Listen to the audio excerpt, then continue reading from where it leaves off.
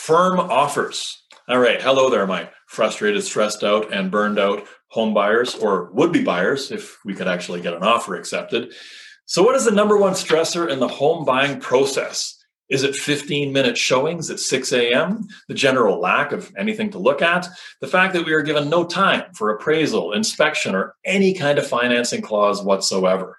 Quick side note, when you're putting in a condition or a subject, don't make it subject to financing or on condition of financing. Make it subject to financing satisfactory to the buyer, subject to an appraisal satisfactory to the buyer, on condition of an inspection satisfactory to the buyer. Those satisfactory to the buyer, that's from a lawsuit from a few years back. That's a key little footnote in that clause. Look, what is the stressor though? Maybe it's the 23 other offers that are going to go in at 5 p.m. today or at midnight. Like really? Because midnight seems like a prudent time to make the most important decision of your life. Why this midnight thing happens, I don't know. Maybe, but here's the thing. Given what I've learned over a 10-year period, being the face and the voice of 1,695 successfully approved mortgages, there's one aspect of what is happening in nearly every market across the country that truly blows my mind.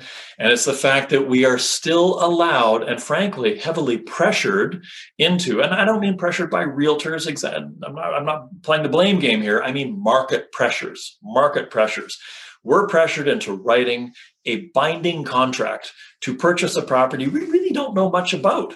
A property we hope that a lender is going to finance, even though most of us really know next to nothing about the actual mortgage finance process. And a lot of us haven't gotten a mortgage in ever or in the past 5, 10, 15 years. And let me tell you, things have changed a lot in mortgage world in the last 3 months, 6 months, 12 months. In fact, I had a conversation recently with a broker who was telling me that they had documented 168 material changes to mortgage qualification rules since 2008. 168. Like the goalposts are just constantly moving. And I mean, they're not just getting a little wider or narrower. They're shooting off in all directions. It's quite the market. So yeah, like I said, wait, what's that? The bank said you were approved, you're pre-approved? Yeah, about that. Did that happen in 60 seconds? All right, because guess what? Like nothing happened at all. Okay, there's no pre-approval in 60 seconds. Take the word pre-approval out of your mind, throw that away. You maybe have a rate hold. Maybe, that's it. And you maybe don't even have that much because the bank hasn't looked at the property. They don't know what the property is going to be. And you may be wonderful. But the property matters a lot. For instance, is it age restricted, i.e. 55 plus? Why would you want to live with a bunch of grumpy old people? Okay, I'm nearing that age myself, but even I wouldn't want to go live with a bunch of 55 plus people. And here's the thing, a whole bunch of people don't. So they're a tougher property to market. So lenders don't like to lend on age restricted properties, on co-ops. They don't like properties on city lease land. They don't like properties on First Nations land. They don't like properties on Crown land. Don't worry, it's like equal opportunity. The city, the First Nations, the government, doesn't matter. They want you to own the land, boat access only. Like these are all big problems, especially if you've written a firm binding contract on such a property.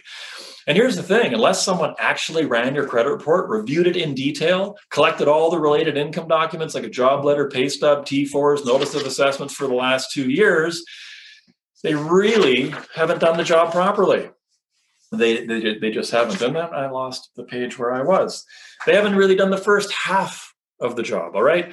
The down payment, for instance, the origins of that money matter more now than ever before, not just because there's countries on a sanctions list that money better not be coming from, but because there's other countries that maybe the money didn't start there, it started in one of those other countries. And there's all kinds of different things. For instance, yes, down payment often can be gifted, not for a rental property, sometimes not for a second home, for an owner-occupied, but it's got to be gifted from a directly related family member. And what does that mean? Well, with some lenders, that means not your spouse, which is an interesting twist. Maybe not a cousin. It can't come from a lifelong friend, and it can't come from your amazing boss who just wants to help you get in the market. Those will all be considered loans. And that's a whole nother kind of problem because then you get into qualification. Oh, but they're not going to charge me any interest and I don't have to pay them back until I sell the property. Still called a loan, still got to put some kind of payment in there, and it still blows up the file in a lot of cases. So what seems simple to you and I is not always so simple to the heavily regulated financial institution, right? They are scrutinized. They're under electron microscopes. The regulators are watching them like a hawk. So even with all the documents reviewed in advance, you're still not qualified or pre-qualified, not for financing. Not really. You're really not. And anyone telling you that you are 100% okay to go write a subject-free, condition-free, firm, clean offer on a property, well, they're just not being fair to you at all. They're likely just telling you what you want to hear. So before you write a subject-free, condition-free, firm offer, let's consider a few things. First and foremost, there's never been a better time to unload a problem property. Now, what am I talking about there? Cracked foundation, that exists everywhere. No foundation, that's in New Westminster. It's on pilings, Hay bale foundation, yeah, that's you, Alberta. You have hay bale foundation homes there. Oil tank in the front yard, that's Vancouver. Bodies buried in the backyard. No, really, that's you, Guelph, Ontario. It was a family grave plot. It was, historic. It wasn't anything weird, don't worry. But guess what? Lenders don't like bodies buried in the backyard. That's a problem to resell that property down the road. They don't like that. Floodplain, unrepaired flood damage, unrepaired covered up fire damage, insect damage, pest damage, infestations. Haunted, that's apparently a thing. Former grow-op, former meth lab, active grow-op. Hey man, it's legal now. What's the problem? It's a problem, all right? We don't want plants growing in the basement of any kind. They don't want to see indoor tomato plants growing, okay? Let alone, pot plants. Active meth lab. Like, okay, I'm kind of joking, but hey, with no showings and no appraisal and no inspection, you may just wind up going down there and finding one heck of a home chemistry set in the basement of the home you just bought. And you now have a contaminated chemical cleanup scene. Asbestos in the basement while we're down there. Lead pipes. Oh, wait, you replace the lead pipes. Great. Wait, with poly B? And like you're sitting there going, what's poly B? Knob and tube wiring, aluminum wiring. It just goes on. Vermiculite insulation in the attic. Oh, wait, what's that? You've got a property with all of the above? No problem. These things once were a problem, but guess what? No more. Now such homes sell in bidding wars, not for thousands or tens of thousands over ask. It'll sell for 100,000 over ask, and nobody cares. Come on. To people who haven't even set foot inside them, this is madness. You do not want to be buying one of these homes. And if your belief, as I say, is that you're pre-approved, worst word ever in the English language when it comes to finance, to buy whatever you want, well, that is a dangerous thing. You are 100% not approved for anything that pops up from the list I just rattled off, among dozens more issues that can arise. Let's take strata properties, condos and apartments, pending litigation, water ingress, building envelope issues, a leaking parkade, a puddle in the parkade mentioned in the minutes can collapse the financing. That's all it takes. Skyrocketing insurance premiums, which are then pushing up the condo fees, which suddenly create qualification issues. Did you realize a $400 a month condo fee cancels out $20,000 of your income, cancels out $100,000 worth of mortgage money? So if that condo fee in the middle of everything you've got going on suddenly goes from $400 to $600, that's $10,000 of your income gone. That's $50,000 of mortgage money gone. You may have a problem. So better yet, add into the mix that you're buying with less than 20% down. That means you must occupy the property. It's got to be an owner-occupied property if you're putting less than 20% down. And I mean, you need to owner-occupy it from day one. You need vacant possession, which in some provinces you can't get anymore because a landlord can't actually evict a tenant just because they're listing the property for sale, just because they're selling the property even. That tenant has rights. Good on them. They should have rights. Hey, who needs to get disrupted just because the landlord wants to sell the place? You've got a 12-month lease. That lease should be honored. Absolutely. I'm with you. So the tenants have the rights, rightly so, but that may well mean for you buying that tenanted property with 3 months, 6 months, 9 months left on the lease, you're not going to get the financing you want. You're not going to get it because that property is now viewed as a rental property because there's a person in it renting it. So that's a real big problem. And that pops up every single week in the BC market. It really does. So lenders, they used to underwrite. They used to do the full meal deal, the research on a pre-approval, but they don't anymore. And why don't they? Because all they could do was approve you. And then you brought them one of these crazy kooky properties. And then there was a whole argument, but you said I was pre-approved. So now it's really just a rate hold. That's all you're getting. And here's the thing. The lender can't do it. I mean, you've got less than 20% down. You don't have 33 lenders to save the day. You've got just 3 mortgage insurers because you need a mortgage insurer to back your mortgage when there's less than 20% down. You've got CMHC, Phonetics, Canada Guarantee.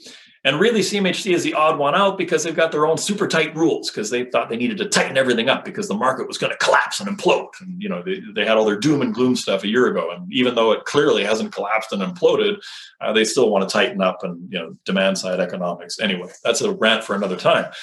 So this is a huge risk. You've really got 2, maybe 3 insurers to approve this property, not 33 different lenders. So you're saying yes when you have no idea whether the lender and the insurer will also say yes. Your broker can't tell you because the lender and the insurer will not underwrite the file in advance. So again, why won't they do that? Why won't they just underwrite the file in advance and tell you that you're going to be okay? Well, because there's no staff or time to do that. There just isn't. There's 23 other people writing an offer on the same property, which means we would be doing the job 22 times for no reason. It's impossible to underwrite for 23 different people on the same property. There just isn't enough time in the day or enough staff in the industry. And when I say enough staff in the industry, January and February of 2021 showed a 91% year-over-year increase in overall volume of mortgage transactions. The system is maxed out. So again, to be clear, there are no guarantees in real estate. It's buyer beware. Be cautioned of these risks and more when writing a binding and unconditional real estate offer. Even if there's no other way to get the property, you know what? It may just be worth taking a pause, taking a beat, backing away, because there's no guarantee the appraisal will match the price paid. And then you need the cash to cover the shortfall. What's that? Your realtor says in 40 years of history, they've never seen an appraisal not come in. Okay. Fine. Ask that realtor in the 40 years of history, how many times have they seen $900,000 homes sell for $1.3 million? That's just not normal. And like I say, the cash to cover the shortfall cannot be borrowed in most instances because any more debt messes up the ratios for your approval. Further, it also begs the question as to whether the first mortgage lender is going to accept a second mortgage on the property at the time of closing. Many will not. Many will only accept them being on title. They're not willing to share your title with another lender. So ultimately, this brings us to the key question here, and I'm getting near the end. In a world where we have so many different laws, in a country where we have so many laws designed to protect consumers from ourselves, we have to wear a seatbelt. When we drive down the road, we've got to wear a helmet when we pedal a bike. We're supposed to obey speed limits. We're supposed to stop at red lights. Why is there zero consumer protection with the single largest purchase you will make in your life? Why?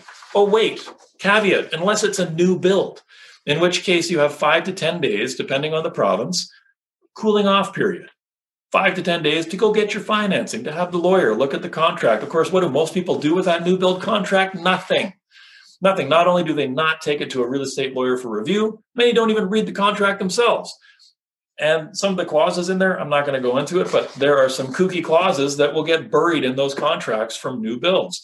So they're very risky. And why else are they risky?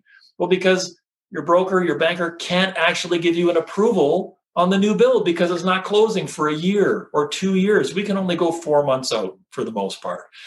So when it's closing 2 years from now, even if they give you an approval, the government can still change the rules as they have multiple times, in particular in 2016, and again in 2018.